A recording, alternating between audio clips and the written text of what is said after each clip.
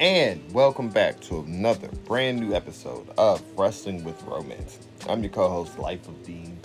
And on today's episode, me and Jack get into a very interesting conversation about something I believe is called girlfriend for a week or relationship for a week. And it's just basically almost the evolution of speed dating. That's what I would call it. But it's almost going through a relationship and many of the things that go into relationships in just a week, like experiencing it. And it's something fascinating to me because I've just never heard of it before. From there, we segue into, well, the big elephant in the room. We can't have an episode and not talk about the man who is pretty much the devil himself, Vince McMahon. We share our thoughts on that.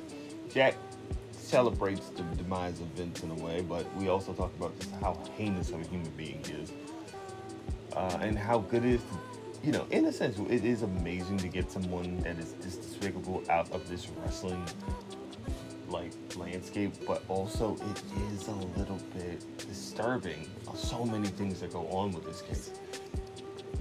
Jack didn't know all the information, so I give him some information, some insight in regards to the Brock Lesnar stuff and things of that nature. And basically, this could only be the beginning. This should just be the tip of the iceberg. Who knows what else is to come after this? From there, we jump into the Royal Rumble. We also speak about Triple H's responses to some of the questions at the Royal Rumble press conference, because boy, did he not do well at all with that. And then from there, we discuss the booking of Sting's last match. Me and Jack both share, our views on it, how we would do it. I'm more or less aligned with how AEW is doing it, just because you want to respect the wishes of the man himself. But from there, that's it for the episode. We are so glad to have you guys on this journey with us as we continue along. We're at episode 15, episode 20 is right there, right around the corner. So make sure that you guys subscribe, like, share it. We'll see you guys next week. Peace.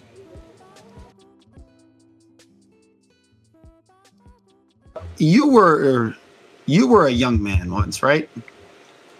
Yeah, I would like to hopefully feel like I still am a young man in some way. Now, when you were younger and single, or did you ever do girlfriend for a week? No. You don't know the concept of girlfriend for a week? No. It's maybe it's just because my life is so transient. I've ended up running into these. Okay. But you have you're either visiting somewhere or somebody's visiting you, or you just meet and they're going to be in your town for a week. And so you have girlfriend for a week. You go on dates, you hold hands, you're intimate together, but there's a very near expiration date. I'm not going to lie to you, Jack. You're exposing me to a world I've never heard of until this very moment. So you've never heard of this concept at all? Never. Oh, it's I've actually found a lot of, I've probably had too many of them to the point where they actually have caused me more harm than good. This would explain a lot. Yeah. Yeah. Oh, because I'm oh, wait, it's over and it wasn't real. It's like falling in love on a cruise ship. I feel like speed dating on steroids. How speed... It's speed relationship. Right. It sounds like the Pokemon evolution of speed dating. It goes, oh, one date, okay, let's give you 7. It's something like that. Well, it's it's not just that, you don't just go on dates. You have a full 3-dimensional relationship. You have, you don't just go on the dates. They sleep over. You tell each other about each other's day. Maybe even have a fight in there. It's that is wild for a 7-day experience with a person you've never met. Well, sometimes you've met them before, but sometimes you haven't. Okay. And there's also it's something that clicks. Right. And I think it's because I also have been doing this for so long. Like, so I counted last time I moved. I've moved 14 times in 4 years. Good Lord. Yeah. I mean, some of it was just to like different housing in the same town. But like for the most part, it was like Colorado to Oregon and then back and then, or even not even in the same area. Cause I would live in like, there's Aspen had a town called Basalt that was like 30 minutes away. And I would live there for a bit. And when winter would come, I would move towards Aspen to try to avoid the traffic. Gotcha. So like I've got a lot of practice at compartmentalizing feelings. Because it's like I know like once that snow goes, so does Jack, and whatever's relationship, friendship is going on, like it's gonna need to end. Because now I've done the long distance thing, and I would prefer not to do it again. Like I'm not one of those people. It's like, oh, long distance can never work. No, I think it can. I think it can lead to something really beautiful. I think it even because my relationship didn't work out, I'm still very proud of it and have very loving memories of it. One of my friends who I just went to their wedding in Texas, they started off with their partner for long distance, if I'm not mistaken. So it's like they went from long distance. I think he's also listening to the show. Vicente was good. But also, if I'm not mistaken, he moved to Texas right as the pandemic started, and now they're married. So long distance can work. It just depends on who's the person doing it. I feel like long distance got more popular too during the pandemic because everybody was FaceTime with everybody anyways. Pretty much. It's like we are now in the time of society where it's actually kind of normal to be in a long distance relationship. Like that's when my long distance started as well. Right. Okay. And like there's pros and cons to like the girlfriend for a week. There's like the pro of like it just, it feels good.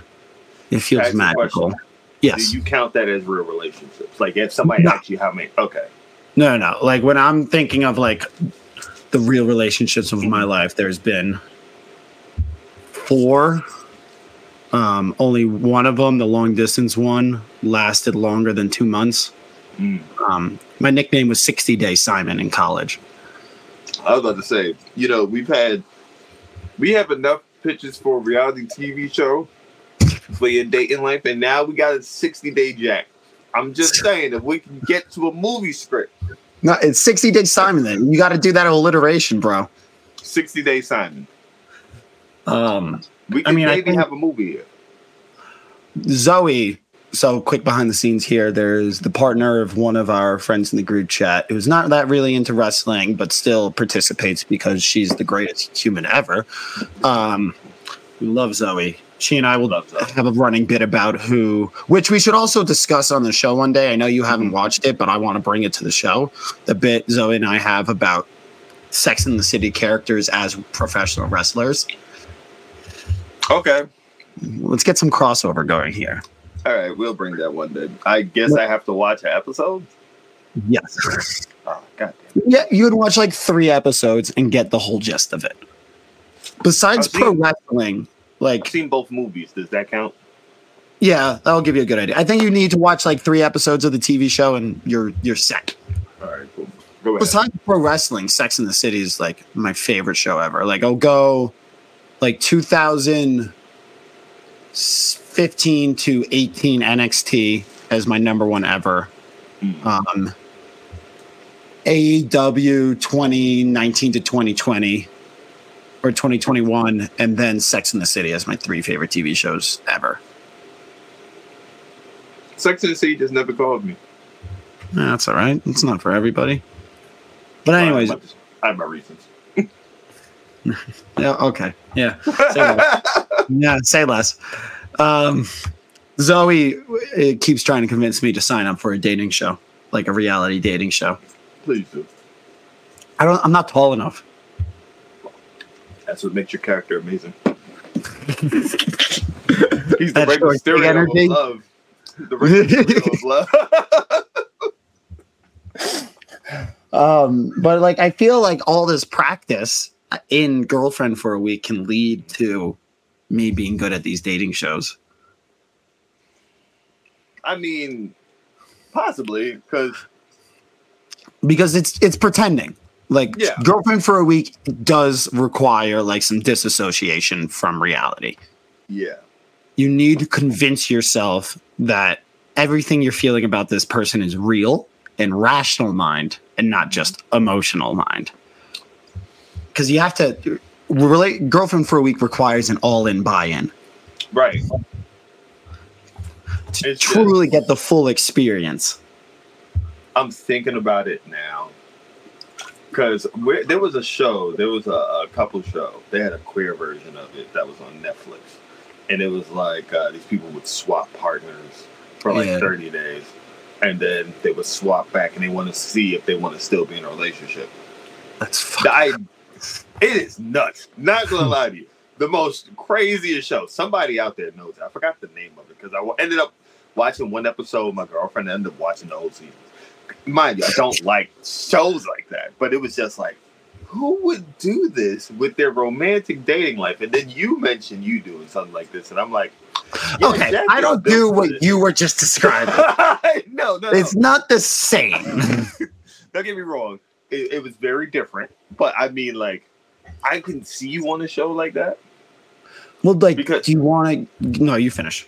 Because it's just like, one, your personality already is just, you have a well-rounded, hilarious, intelligent, passionate personality, and you can articulate yourself. So you being on a show like that, you're going to be one of the stars of the show. Like, let's just point it out. Like, you're going to stick out. You think that it can happen, my friend. You can be the first of your generation. You can be the first one. You can break ground. It takes a lot of work to break ground. It takes a break. I was dating a girl who actually became one of the scouts for, I think it was The Bachelor. It was one of the bigger dating shows. Mm-hmm. One of the requirements, 5'11" and up only.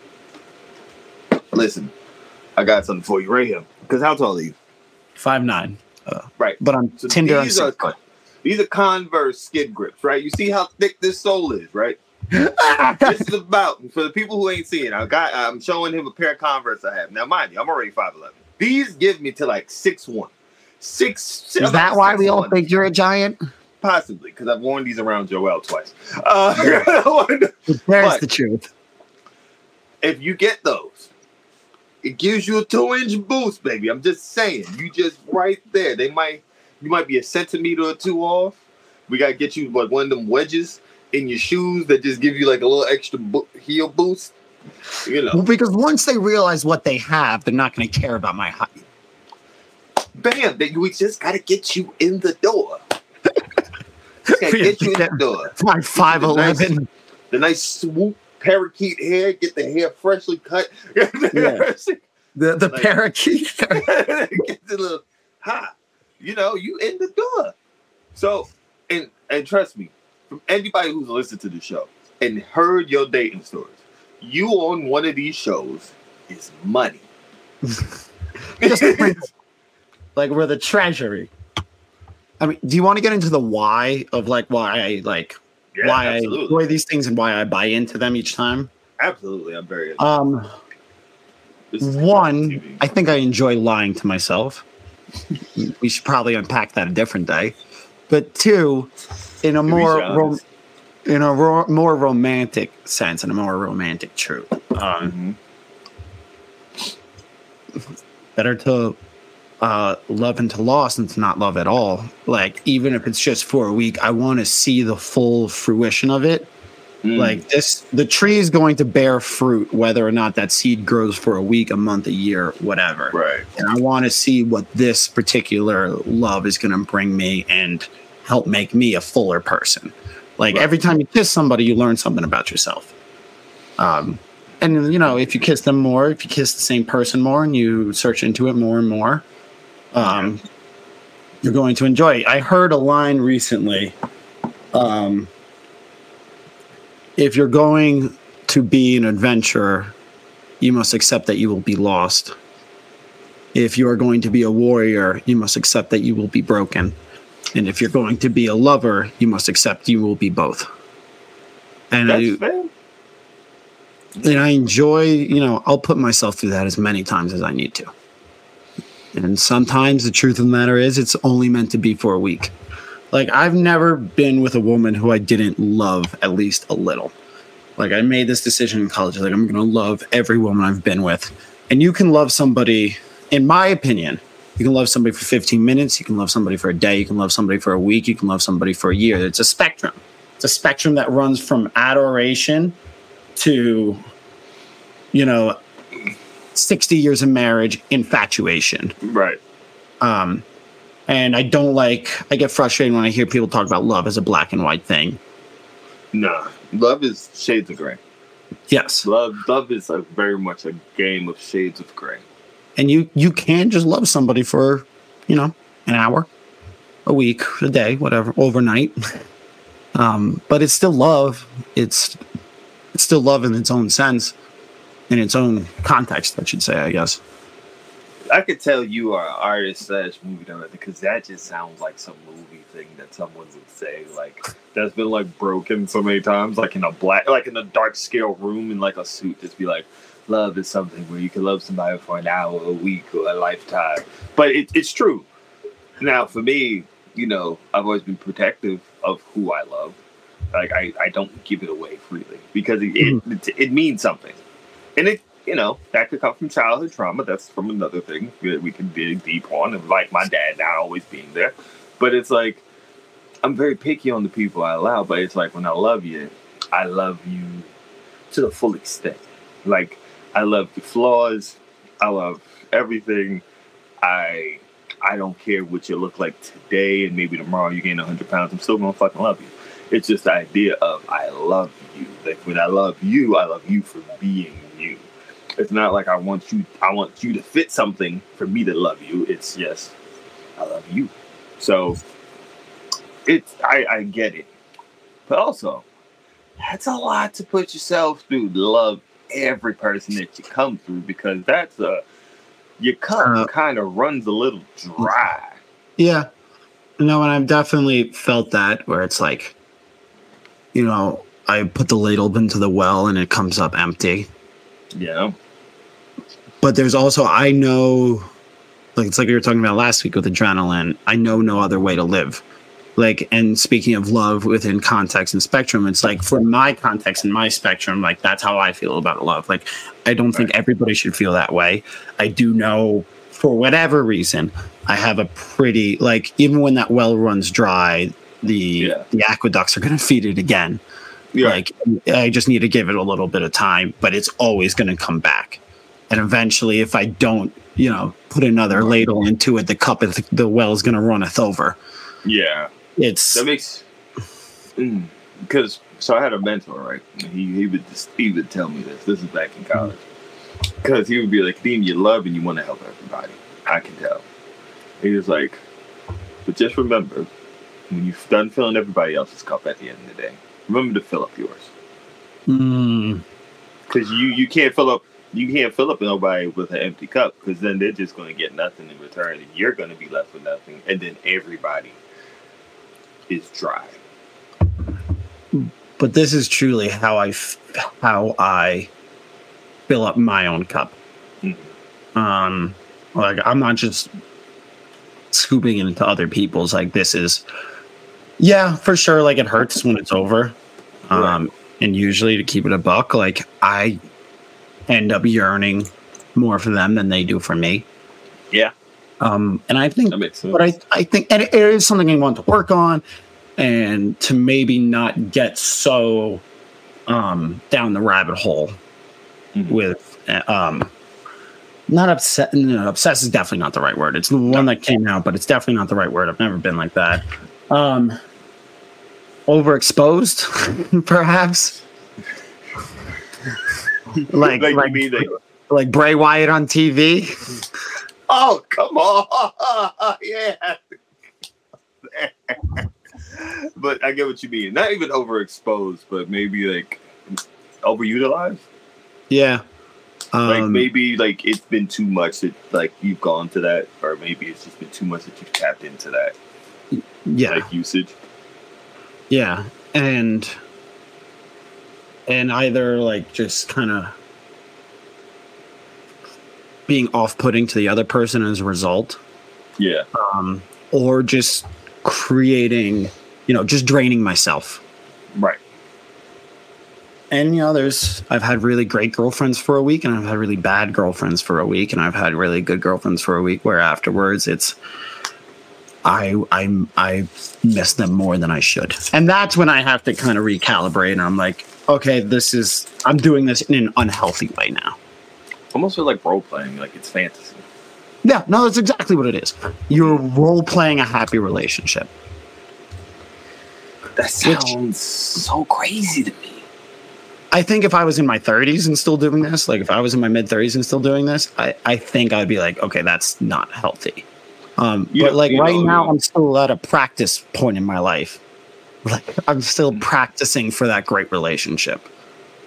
You know what I think it is? Also, me hearing this, like as I'm turning 34 this year, and me just hearing this for the first time, it's like what? But also, at your age, like at 27, I was like 2 years like not dating or celibate. So this might have been something where it was just like, oh, I long to interact with people and stuff like that. So it might have felt completely different. It's all perspective. Yeah. Yeah, but yeah, and like for me, I think of the Hemingway a lot of the only time where a man is a man is when they lose their fear of death. That is only when they are staring it in the face or making love to a truly wonderful woman. And once you are done making love with that woman, it is time to stare death again. So it's like, we have to just, I have to fuck until it's time to get back on the mountain. And then when I'm off the mountain, I need to, find love again so I can lose that fear of death and feel presence in the moment. I'm going to find 3-inch shoe insert heels. So that you can get your ass on reality TV because you out here quoting fucking Hemingway on a wrestling podcast about love and how you become a real man by making love to a woman. Well, I think that's actually our next level is when we get some more money and production budget where you just have our own wrestling with romance dating show. Oh God! You can host. I'll be the bachelor. Oh God! Zoe can pick all the girls. Would Zoe and them be able to see backstage? Like we don't put them on the stage; they can just sit in the back and they just watch and they just observe and just be like, "How is this all gonna go?" Like, how is this all gonna go? Welcome to Wrestling with Romance, the podcast. For now, yes, I'm Jack Simon, not the dating show, and I'm the co-host, like Steve. Oh man, that was very sombering, and it's kind of like a very sombering. Get you a man who can do both. And now that we've talked about love and how it should be, we can toast to my enemies who have no idea on how to do it, and how finally the scourge of pro wrestling is the man which is dead. Vince Russo. Vince McMahon has done more damage to pro wrestling as an entity than anybody else has throughout history. Absolutely. I think without a shadow of a doubt, it's still going to take time to get rid of the things that he's done. Probably going to take like a solid decade, maybe more. But boy, is he gone. Cheers. For those who are listening, Jack has just poured champagne and sprayed it on himself at what is about, let's see, 9 o'clock in the morning, 8 o'clock in the morning. Fuck Vince McMahon. Hey, man. It's crazy because when the first time it happened, I was like, is this real? Like, I never thought I would see WWE with Vince McMahon not there unless he died. Like, I was just like, he kind of has to die for us to just never see him. Right. Like, everybody thought he was just going to die in the chair. Right. Then the whole lawsuit thing came out. And it was like, ooh, where there's a little smoke, there's some fire. And first of all, also, it was kind of gross how he then went and paraded on TV right after the first. And everybody fucking cheered him? That was disgusting. I think that was my part where I started to really become very much like, I can't be in this wrestling crowd of people cheering a man. Well, I think that's a WWE thing. Exclusive. Yeah. Like, when I say nobody has done more damage to wrestling, it's shit like that where he's turned, I might mispronounce this word, but fuck it, we're gonna ball anyways. Yeah. Sycophants? Yes. Is that the correct pronunciation of that? Probably not, but I'm gonna go with it. Somebody who follows an idol without any qualms or dissension. Basically like Nicki Minaj in the bars. Her fans will flock and do everything she says. The way people respond to Beyonce's everybody on mute challenge. Yes. Like shit like that. Yeah. But I thought it was like he created a legion of these who like made them believe that this is not only the only pro wrestling that matters, is the only pro wrestling that exists. Yes. Like, that was a very deliberate plan. Was it good for business? Sure. Could you have run that business and created this empire without that sort of brainwashing? I honestly don't know, and we'll never know. I do know it was for the worst of for all pro wrestling. It's good for business if you want to monopolize it. And that's what he wanted to do. He wanted to monopolize wrestling in America. Because you really couldn't do it in Japan. Like you good luck for trying to monopolize Fans are too smart. Fans are too smart. Companies just ain't gonna let you just erase everything. But it's also a very, now that I've traveled to Japan and I'm worldly, it's a very American it's a very American idea, I think, to want to have a superhero. Yes. To have have somebody to rally around. And so it just worked well for this audience, and especially a strong man like Vince McMahon, like in both stature and physical and whatever, blah, blah, blah, blah, blah. It just made sense. And it could be done here. I don't know if it could be done anywhere else. And also pro wrestling, he wanted to make it feel two-dimensional because it's like, I read a line once from the Masked Man, David Schumacher, who has written, I forgot the name of his book, but he's a great writer. He writes for The Ringer. He has a podcast for The Ringer. He has a couple books. The greatest trick the devil ever pulled was convincing others that it didn't exist. And the greatest trick that Vince McMahon ever pulled was convincing everybody that pro wrestling didn't matter. Because he was able to get away with so much, from monopolization to horrible fucking scoundrel acts to treating his wrestlers like shit. In the name of, like, oh, well, it's pro wrestling. It's carny shit. Right. And it's just like, you realize, like, oh, no, this doesn't have to be like this. Yeah. And we could be better. The crazy part was when I realized that this lawsuit is a completely separate lawsuit from what originally kicked them out. So this was one that was just filed as of last week because he wasn't paying the NDA money. So because he stopped paying the money for the NDA, it broke the NDA. So the girl can then speak out on it. So that was when I was just like, okay, I do not know if you read the text messages that was in that lawsuit. I a little. They're like, I didn't need to be convinced anymore that Vince McMahon is a piece of shit. Like, I heard it and I was like, yep, great. Check this out. But when I saw the text messages that was in there, I was just like, I need eye bleach. Like, I need to bleach my eyes. Because this was top level ridiculous. But it also just shows you, because and also this started in 2020. Like, this started in the height of the pandemic. This particular incident. This one particularly. So it makes you think, how many NDAs are put away? Oh, so many. And it's just like, oh, so this is just like the tip of the iceberg. And then for it to implicate other people and talent, it's just like, what the fuck mountain is this just like the tip of the iceberg of? Like, what is this just the start of? And it's kind of crazy. It does become a very dangerous, scary game of like, who else knows about it? Because we all know Vince McMahon was a piece of shit. Yes. You assumed a couple of the cronies, the John Laurinaitis, the Tom Pritchards, They all knew about it, but how much farther does these tentacles go? Oh, so a report was that, TKO Endeavor is thinking about cleaning house of anybody in WWE who was close to Vince. Well, that for sure, close to Vince, but who's left that's close to Vince? Well, Bruce Pritchard was, and then freaking Ronda Rousey outed him out on Twitter over the weekend. I didn't see that. Oh yeah, she basically went on Twitter that says as long as Bruce Pritchard's there, then Vince still has a grip in the company. She said when Vince was last gone, he was basically his avatar. She tweeted that the morning of Royal Rumble.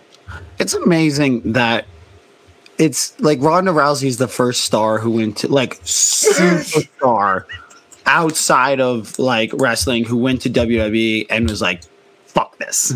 Yes. Fuck this place. Whose love of pro wrestling was soiled because of WWE. She went and wrestled in Ring of Honor, bro. Ring of Honor. Hold on. Because she wanted to wrestle and was like, fuck WWE. She went to Wrestling Revolver and had a match with Billy Starks and Athena in Wrestling Revolver. Yeah. She loves wrestling. She hates WWE. It's crazy, though, because, okay, you go from that. I think there's a possibility a lot of people are probably by after Mania, a lot of changes are going to be coming to that office, everything. It's going to be a sweep. It looks like it's going to be. But what I'm more curious, yeah, go. Then, I don't know if you watched the press conference after Royal Rumble. I watch clips. I don't watch the whole thing. I am so perplexed by how bad Triple H handled that. He answered it exactly the way I expected him to answer it. I don't expect you to say you never read the lawsuit. You're not going to say that out loud. Because if he said that he read the lawsuit, it leads to some suspicion that he knew about it beforehand. Because you can easily make the excuse, I didn't know about it beforehand, and it broke today, and we found out at the same time that you did, and I just haven't had time getting ready for the Royal Rumble. I'm very busy. You know what he could have did? Not to cut you off, but how Cody answered it. Cody answered it how Triple H should have answered it. About, we're finding out in real time, but, the way Cody handled it, you could tell Cody's very media trained. Let's not get it fucked up. I think beyond media trained, I think Cody has a very natural ability to be diplomatic. He's said before, he has political aspirations, and you could see it in the way he speaks. 1,000%. And I think the way he handles it and handled that was better than how Triple H handled, because there was ways, but you don't say, hey, I don't want to focus on I don't want to be bogged down by the negative. It's let's not focus on the negative. It's yeah. Bro, this is not just a negative, but you also got to realize that's your father-in-law. That is a man you've worked under for nearly 30 years, and that you're actually in his family. You're not just a regular person answering this question. You're not a regular executive. It's different if it was Nick Khan up there, who has not been with Vince that long. You have been. You wouldn't have even gotten this position if you was not technically gotten to this point, if you wasn't married to Stephanie, if you wasn't married into that family. It looks a little crazy when you say that. You can't answer that. Cody, you got to answer it because people do see you in a different kind of light. Your executive has to answer it better than your wrestler. Yes, your wrestler can't answer that better than your executive. But Cody had the same answer. He just said it better. He's yeah, we found out at the same time you did. And sometimes it's not what you say, it's the way you say it. Sure. And in the situation that comes with this level of sensitivity, you got to be able to say it in a way that is very much professional. And also, I feel like any PR manager would be hey, maybe not the best time to send shots about the forbidden door at AEW. Don't do that so easily, but then you are playing, you got the hottest feet when it comes down to these questions where you can't sit still. It looks kind of crazy. It looks like you're going on the attack for all the wrong reasons. And you're and you're bad at playing defense as well. Yeah. It feels like you're going on attack because you don't want to play defense. Yeah, and it's they answered him 3-4 questions about it in a row. They asked him, how are you guys working on making the company safer? And he gave a very, well, I'll just give you the most general answer I can. Everything is possible. We are doing our absolute, and I'm just like, you can't, like, you gotta realize this is the third to fourth lawsuit on Vince about this. You can't just say Public everything's lawsuit. possible. Public. Also, you've been there for other things possibly with Vince, brother. You've been there since the 90s, the wild 90s. If I was you, I'd say we are doing our due diligence to make sure everybody can be as comfortable as possible. But this is all due to legal matters, so we can't get into certain things. That's all you have to say. Yeah, you're right. But like he didn't. It's I mean it definitely wasn't a great, like, it was what I expected, but it's also not a great look. And also, I think because of the nature of what pro wrestling is, it's very good at being able to just keep going forward, because the next week it's going to be there. So people are going to start thinking of storylines and just keep moving forward. And people have, pro wrestling tricked the world into thinking it doesn't matter, so they can do whatever the fuck they want. Which is a shame on fucking everybody and everything. And it's, when Vince McMahon got pushed out for the first time, I was like, he's coming back. This is not how he's going to go. And then, of course, he did. Mm-hmm. And he came back. And then TKO. We're getting into almost conspiracy now. I say this, we'll sprinkle some allegedly in there. I don't think it's a coincidence that TKO was trying to push him out and these allegations surfaced around the same time.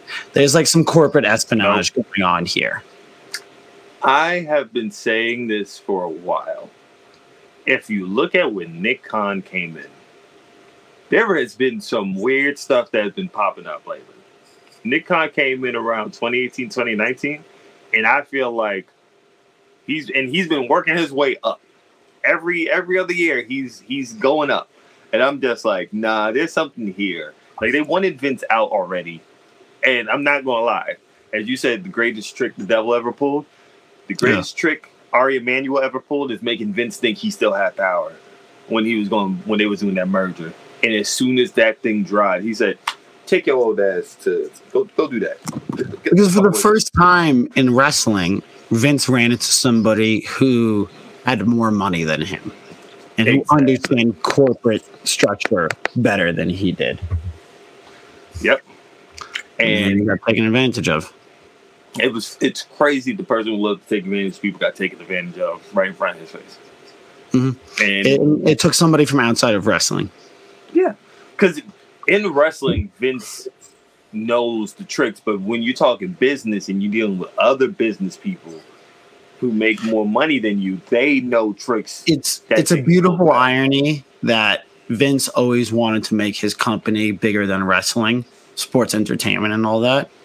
And then once he was able to achieve that goal, the people who go beyond wrestling are the ones who took him down. It's like Goodfellas. It's like we get you into the door, and then as soon as you come through, just plastic bag over the head. Now, it's crazy. He thought he was a made man. He did. Like Vince thought, I came back, I beat this case, or not that I beat this case, but I let this cool off enough for me to come back, push into power. I'm gonna do this how I want to. And then they just pushed his ass out, and then. I don't also find it ironic. He was on the board, supposedly, just to set up the TV rights. That's what he kept saying. And the same week the Netflix deal comes out is the same day this lawsuit comes out. I do not think some of these things are just coincidences. No. It would be crazy. But I think when there's that much money involved, there's no such thing as coincidences. Exactly. So, and then I do think we'll probably hear, and that's what makes me very bugged out a little bit, because I'm like, this is January. This is only the third week of January. We have a whole year, and this man probably has mountains of NDAs. Who knows what NDA has been broken? And if an NDA has been broken, we don't know what name is going to get brought up, who name may get brought up, because look, now everything with Brock Lesnar has completely gone to the wayside. You can't bring him back. Why not? Brock Lesnar, he's implicated in the lawsuit. Oh, I didn't see that. So Brock Lesnar, so it was used that basically Vince tried to sell the girl off to Brock to get him to resign. Like, kind of is like using her as a bargaining chip of like, you're gonna fuck him for. And what did Brock say? Brock was with it. He got her. He's like they was communicating. Brock was like, send me a video of you like urinating or stuff like that, and then like they was setting up a play date for her and Brock, but a storm blocked it, and Brock is implicated not by name but UFC champion, WWE star. I don't think we need to really pick. Yeah. No. So it's not hard to narrow that shit down. He was supposed to be in the Royal Rumble, and they had to nix it. They had to be like, nope. I know that Braun Breaker got the Brock Lesnar spot, but I didn't know exactly why. So he's basically implicated as one of the people that Vince possibly tried to sex traffic. Well, that Vince sex trafficked the girl. It makes sense of why Brock walked out when he found out Vince had been pushed out. Exactly, because that was a year after this possibly happened. Mm-hmm. So it's all clicking into place. Yep. So that's why I'm like, ooh, buddy, who knows how deeper this hole gets? Because now it looks like, and I'm kind of like, don't get me wrong, horrible shit. All of them deserve to go hell. As a wrestling fan, knowing that Brock Gunther was the Mania match, and I'm just like, why you had to be a piece of shit? Like, why did you have to be a piece of shit? And I think it's okay to look at it a little selfishly and myopically. But still, also, go fuck yourself, Brock. It's like the Dave Chappelle joke about fucking House of Cards. It's like, if that kid could have held on to Kevin Spacey's secret for 6 more months, I could have found out how House of Cards ended. But I look at Brock like, you could go burn in hell now. Sure. No. Like, it's not, two things can be true. Yeah. But let's talk about, do you want to talk about who won the Royal Rumble? Yes, before we get to the Rumble, I would like to say to any person who has been a victim of Vince, my heart goes to you. I am sorry. I hope you're getting any type of help. I hope financially you go and get whatever comeuppance you deserve. And I hope you're seeking like any type of assistance that you do need for any of the things that has been done to you. Because you do deserve it. You do deserve more. Exactly. The Royal Rumble was cool. Like it was a cool show. It was okay. For clarity to the audience, I haven't watched it yet. I do know who won it. And I do know the storylines going in. Go forth. So, the Women's Rumble was the star of the show. Absolute hands down star of the show. Jordan Grace being in the Rumble was fucking shocking. Like, funny enough, like I'm in the room, my girlfriend, her cousin, they're all talking to me. And then I hear the siren go off in my headphones. And I just like looked at my phone. I'm like, that sounds like Jordan Grace's side. Wait, hang on, pause. You're in a room with your girlfriend and her friend on your phone watching the like Rumble with headphones. Like it's right here. I want to get the picture. So it's like for the people that can't see, like I got my phone flat, like right in front of me. I'm talking to my girlfriend who's like right in front of me, like where the camera is, and her cousin's right here. Her cousin's children are right behind her. My girlfriend, like they're all talking to me. And I have the Rumble here because I'm like, I'm not missing a Royal Rumble. I love, if there's one thing in WWE that I love, still, it's a good Royal Rumble. Listen, it's a perfect match. It is. So, you had Naomi come out. I'm like, all right, cool. Naomi was number 2. I'm like, all right, cool. Is she back or is she just doing back? Oh, she's back. Okay. Like, they got the Naomi t-shirt. She had Naomi in the hair, everything. Right. She's back. So, I'm like, all right, cool. She came out to the, like, bring it to the floor. Yeah. I loved it. I was like, lit. So then, I forget who number 4 was. I forget. No, it was Candice LeRae. I hear Candice LeRae. I'm like, all right, cool. Bailey comes out, cool. I hear the siren go off in my ears. And I'm like, nobody WWE has a siren in their music. I'm like, the only person I know who has a siren is Jordan Grace. And then I look down and I see her with the belt, and I'm just like I get the show, like my brain like scattered for a second because I was just like, what the fuck am I watching? Like, what the fuck am I watching? I saw her elimination spot too. That was incredible. Elimination spot was great. Honestly, they made Jordan Grace look really awesome. Her and Ivy Nile had like the strong woman standoff of holding somebody in the suplex with like one arm in the middle of the ring. It was awesome. Also, never realized how short Jordan Grace was until I Oh see yeah, her. she's tiny. She is so tiny, but she's like I Mike. mean, I should say she's short. Like she's not tiny, obviously, but yeah, no, No. she's cool. She's quite short. The middle of the women's rumble was a little shaky. Yeah. Just a little shaky. Now, when we got to 21, when Jay came in, or around 2021 when Jay came in, a star. Instantly made Jade a star. First of all, her picking up Nia with ease and slamming Nia, and then picking up Nia and throwing her over the ropes after Nia had been eliminating everybody. I mean, I think that's like, really Nia's best role is like a glorified jobber. Yeah, I think that was dope. I think they're going to do Bianca Jade at Mania because they had their stare down in the middle of the ring. I don't think they're going to put Jade in a Mania.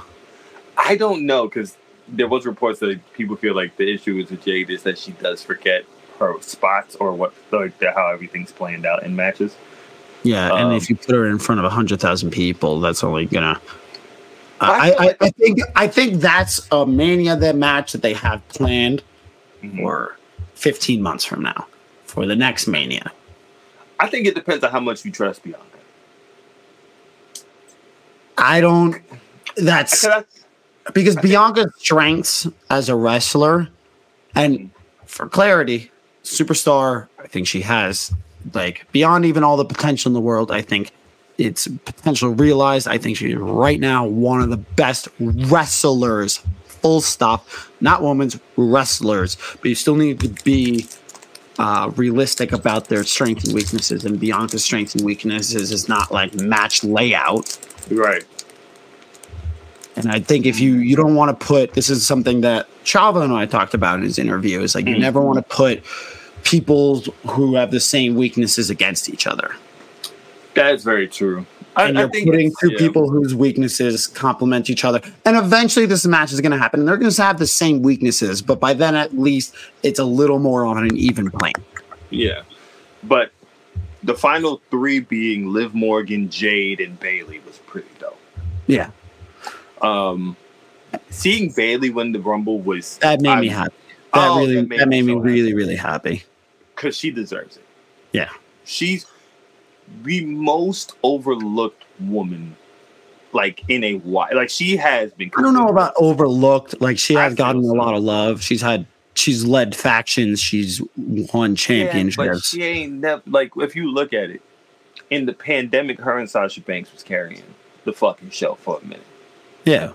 And then you didn't have to have a Mania match. She was the host of WrestleMania. And was that the 2020 Mania? No, 2021 when they did it in Tampa. Remember when she was the host? Yeah. She didn't even get a match. And then the month right after getting ready for the tour, she tears her knee. And then she's out for a whole year. I think she's gotten her love. I think she's not overlooked. But I also think that she more than deserves. She's earned a Royal Rumble winning spot, and the story fits perfectly, and it's her time. And I hope she wins the fucking chip off of this now. My only reason why I say it, this is her first singles match at WrestleMania. Get the fuck out of here! That's why I said it. This is going to be her first singles match at WrestleMania. That's why I'm saying it also. She's never had a one-on-one singles match at WrestleMania. It's always a four-way or a tag or something. Like she's always been in multi-man or multi-woman matches. So it's like, this is going to be her first one after winning the Rumble. And I'm like, she deserves it. Yeah. Roman Reigns match was paint by numbers. Of course it pretty much. I don't know about anything about any of the matches. I just know the Royal Rumble results. I know Cody won the men's, which, go. The men's it was missing some spice. Like, like you can taste some, like, the ingredients are here. But I can't tell if it's missing some salt, some pepper. Like, it's like they're cooking something, but something was missing. And I think my issue was the order in which people came out. Cody won from, like, 15. And I'm like, last year he was 30. He was 15 this year. I don't know why you didn't have Cody in, like the first 5. Like, I think Cody should have been in, like, the first 5 to 10 people to come out.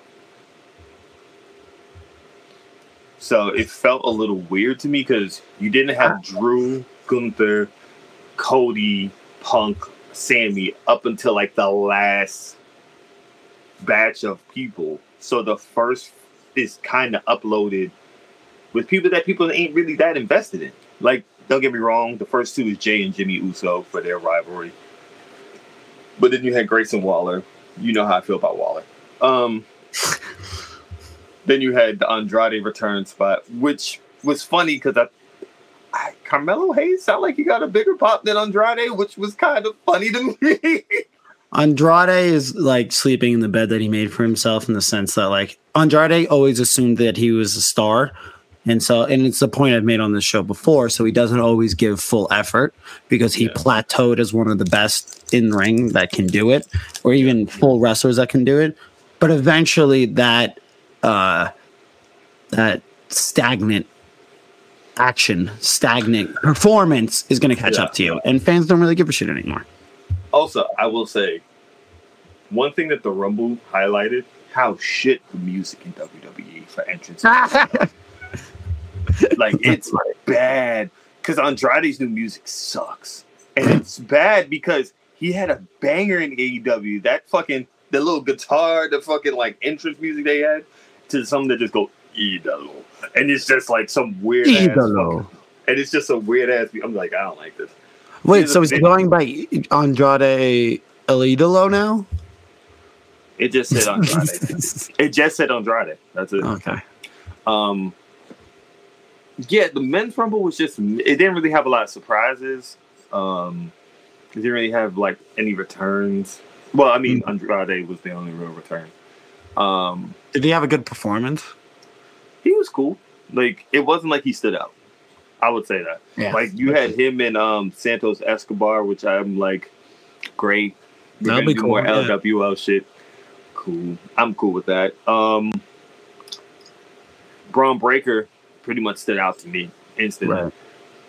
I've never realized how hard that man hits the ropes, and I'm just like, Jesus Christ! It sounds like a fucking runaway car. I think Braun Breaker is a cool name. I just want to say do that. For the record. We're not going to do that right now, Jack. We're just going to get through the Rumble because me and you can have. We've had enough disputes for a week, all right, Jack? Yeah. We've had enough. Well, I mean, okay, so what do you think about Cody winning and his storyline going into Mania? Because it's what everybody predicted. It's what everybody knew was going to happen going back to last Mania. Looking at it, it makes the most sense, right? Like, how else would Cody get to Rumble? Right. There's no other logical way for him to get to Rumble. What was the crowd like when he won? Crowd was excited. Okay, so it was surprisingly, the crowd was a little dead. Like, except this wasn't the best crowd. I will tell you that right now. Okay, I have seen Collision. The Collision crowd sound loud. With 900 people? 2,000. It said 2,000 was the final total. WrestleTix, trust them. But yeah, I do trust WrestleTix. So it was louder with them than it really was throughout that end of the Cody Punk thing. Cody Punk was the last two. They had like a little mini match. It was good, and I think people are excited to see Cody win because, to be honest, people want to see this Roman shit happen. We are tired. We are fucking tired of Roman Reigns still having this belt. It's just so predictable. Like, I understood when Cody lost. I mean, I still think he should have won that, but I understood. But I don't think like the build back to it. It's not nearly as good. Right. Like, the thing is, when you do that, you're taking the risk that you can double down, and that when you get back to it, fans are going to be twice as excited. And I truly, this is not like me putting any impression on it one way or the other. I truly don't know if they are or they aren't. So you're taking this risk that you're going to go into Mania that you can build over the next 2 months and have fans just as excited as they were when you had the Bloodline storyline mixed with the Cody storyline, and WWE was at its hottest it's been in years and years and years and years and years and years and years. It don't feel the same because you know why? What you had with Sammy was magic in the bottle. What you had with Sammy going into him, breaking up him. What you had with both of them was magic. Right, because the thing was, you have to remember going into Mania, there was people who wanted Sami possibly even an elimination chamber. You had people who want, you had investment. Yeah, and I think the idea was like we're gonna make Roman seem even bigger and more of a final boss if he beats both of them, but it didn't. It only felt like because you're just like this has to end eventually. Like so that became your day-to-day feeling. But I think what the hindrance is, we had more of Roman a character going into Rumble because you got to see like Sami making Sami interacting with them. So you had more character development on the bloodline like standpoint of like where did they go? Are they infighting? What's going on? Is this the time where they all end? And then the fact is, you have to think about since Mania, we've only had 4 Roman matches since last Mania. That's really crazy. Night of Champions, Money in the Bank, Survivor Series, SummerSlam, and then Crown Jewel in November. That is it up until Rumble. So you've only had in like an 8-month span him really do 4 matches.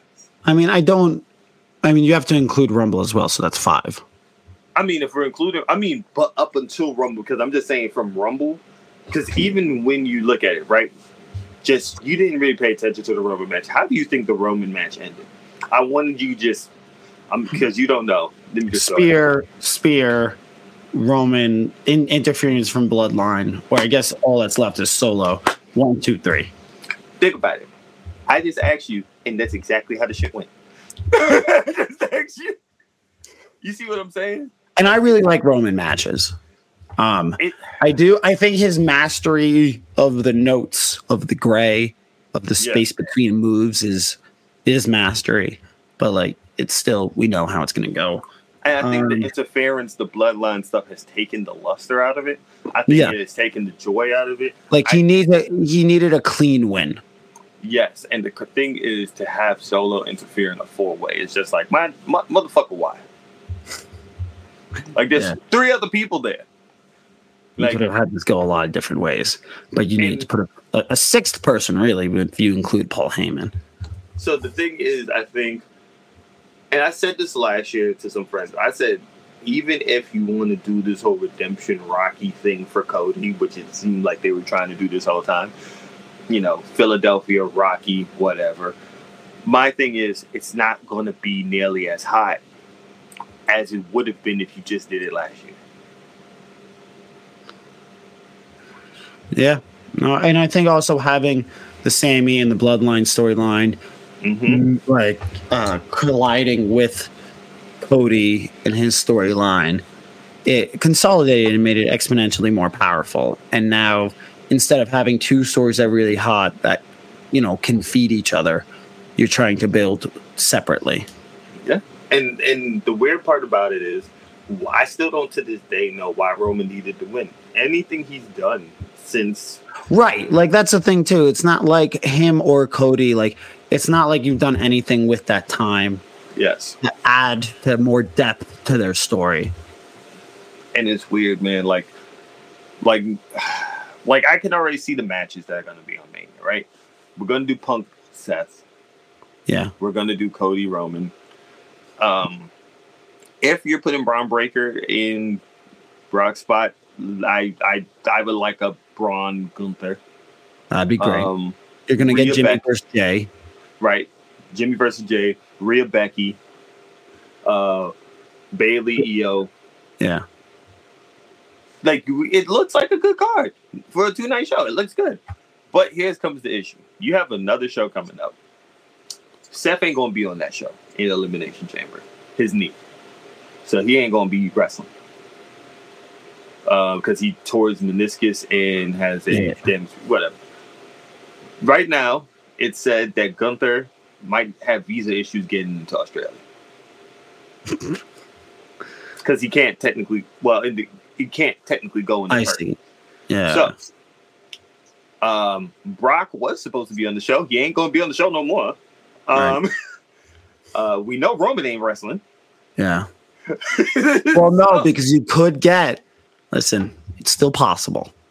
Be with me here for a moment. It's not happening. Be with me here for a moment. It's not happening, though, brother. You can still get The Rock versus Roman. Brother, he was winded after people's elbow on Jinder. You think in 1 month he's going to be all right to go You wrestle? can still have Rock versus Roman. Okay, this could be their idea of like, oh, this is how we're gonna like tantalize the fans again and get everybody invested. I think Rock Romans gets announced the night after WrestleMania. I think they announce it like I think they do John Cena Mania after. They do the John Cena Rock. Announce it a year ahead. Actually, I think that's more a realistic possibility than what I said. Right. Because I don't think 51-year-old Rock is going to get his cardio up enough in a month to go wrestle in Perth, brother. I don't think that's happening. Because their story also never needed the belt. No. Part of me is scared. I'm not going to lie to you. Part of me is scared. It's terrifying. I don't trust Cody's leaving Mania with the fucking belt. Me neither, which is exactly what they want. So maybe they did win. Maybe. But it was a cool show. I would tell anybody who had not seen it, go out your way to see the Women's Rumble. Yeah, Women's no, I'm Rumble going to watch start of the show. Men's Rumble, it's cool in spots, but there's no like fun almost elimination. Like all the almost elimination spots was in the women's shit. Like where they like just barely survive. There was none of that in the men's. It was kind of weird. It was like no Kofi spot, no nothing. You want to wrap this shit up with your Sting booking? Your Sting retirement booking? Do we want to talk about how we got here? I don't think we need to. Deem and I got into a very long fight last Wednesday about whether or not Sting should win the tag team championship. Listen, I'm all for Sting. I love Sting deeply. In my opinion, in a sport that's supposed to simulate a combat or sport, someone who's in their 60s should not win a championship belt. Okay. And that's not ageist. That's just reality of how sports work. It's reality of how sports work. This is my argument to it, is that you can see that they're doing like a reset of everything right before the rankings come back. Yes. Because technically, FTW belt is not recognized by AEW. It's never a recognized belt. It's never a recognized belt. So the person who has the best record singles-wise in AEW is Hook. Yes. So it made sense for Hook to have a match with Joe. The best team record-wise is Sting and Darby. Yes. So it makes sense for them to have the tag titles. It makes sense for them to have a tag title match. The reason why I say it makes sense for them to have that, right? Perfect example. Would you have Roman lose the belt to Rock at Elimination Chamber before Mania? No. Because it wouldn't make sense, right? Because The Rock is old and retired and hasn't wrestled you're much. thinking about age. I'm talking about story here. Let's think. Okay, but like, here's the thing. We're not doing this, Jack. We're not doing this. We're not doing this. We're not doing this. We're not going to do this. Fine. Just tell me. So, would you book it the same way AEW is currently booking it? So, here's my thing with it.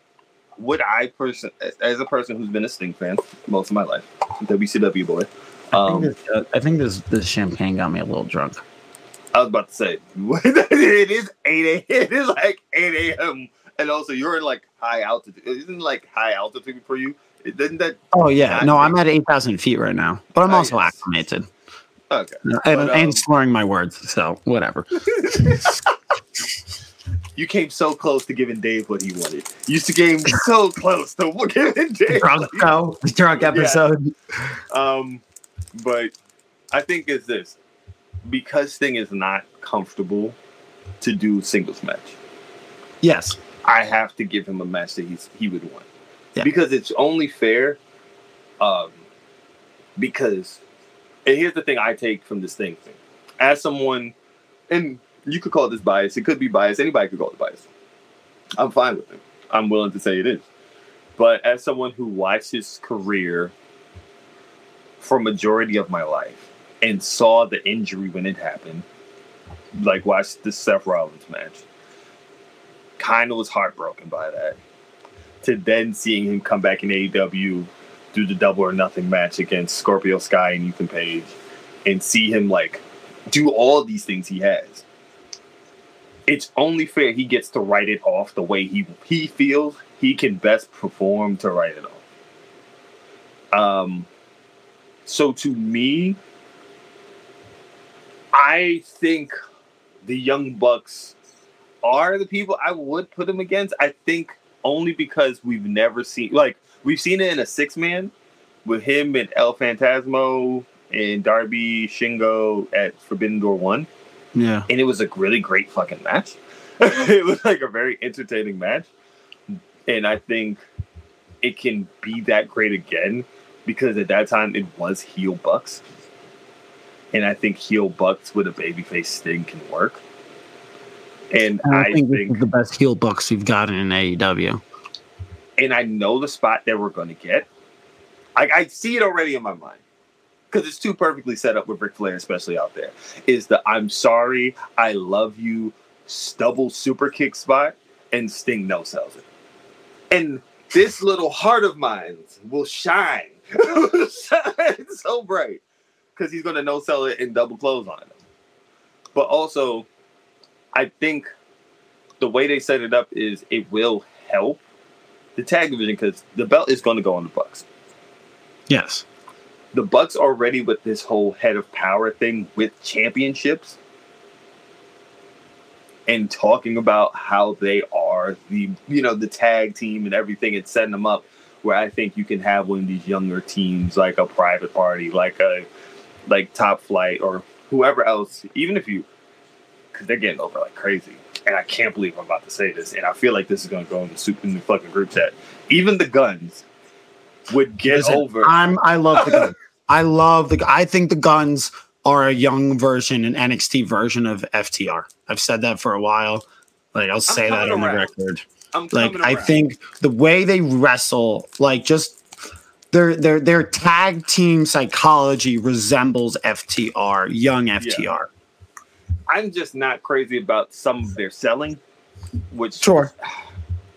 Again, Jack may hate me for saying this. I felt their selling was most fitting versus Mogul Embassy in 6-man tag match because I feel like use their name their mama gave them, Gates of Agony. But it was Mogul Embassy it was a 6-man. It was a 6-man. But I felt it was most like fitting for that because they do big selling and they do big selling for people that might be a little smaller than them. And I'm like, this is a little dramatized. But it's like when they do big selling for big people, I'm like, oh, this fits. This is really good here. Well, it's funny they've done most of their learning under the AEW umbrella because if you're being like realistic, their selling most resembles Kenny Omega and the Young Bucks. Yes. So I think this is a good place to do it. Now, in my dream world, I would do Sting and Darby. But I know Sting. Right. Like that's like the fantasy booking. It's like Sting versus Darby. But Sting doesn't want to do a singles match. So like throwing that out, my fantasy booking would be is I'm fine with Sting getting a title match. I don't think he should win a title. I would have done Sting versus Darby. Sting and Darby versus Big Bill and Ricky at the pay-per-view, and Ricky gets the pin on Sting, and then the Young Bucks beat Ricky and Big Bill. And you can I would have Ricky shake Sting's hand, maybe they turn a little face, then you have a face versus heel Bucks, and the Bucks turn some shit of like, oh, we're the EVPs, we're having a belt championship match right when we want it, the very next week. And so then you have them take the belts right off of them and ruins their moment. To me, also, I think, because here's why I would look at it also. If we're doing the rankings, right? If this goes back to Ricky being a solo star, Ricky goes right back into active, into the rankings where he needs to be. In singles? Because Ricky hasn't really lost a singles match. But he's going to go down. No, but he would have to start from the bottom. If you're being realistic. He probably have to start from the bottom, but that I think especially if you're doing rankings, and especially because there's no dark, there's no elevation. Like, we're going to have to see these matches. Right, So which I think is going to make it even better. Like, I think it's going to Right. make the rankings even cleaner. So I think for me, the thing is, as much as I love Ricky, this is not the place where Ricky needs to be. And Like, I feel like Big Bill. I don't like, especially if you're doing rankings. I feel like, and I don't know, maybe they do the Face of the Revolution ladder match again. Maybe you got Ricky in that. Maybe we do, but Ricky needs to be in a place where you're using Ricky for what you need Ricky for. Yeah, but like also Ricky has been in a holding pattern for years because the truth of the matter is his matches aren't that great. Like, his match, like if you're gonna break into the 30-point system of a pro wrestler where 10 goes to in-ring ability, 10 goes to look, 10 goes to charisma, promo, whatever. You know, he has a 9 in look and promo, but like his matches are a 6, a 5. He has some matches that I would say is higher than a 6. Like, exclude Danielson. I wouldn't say Danielson only.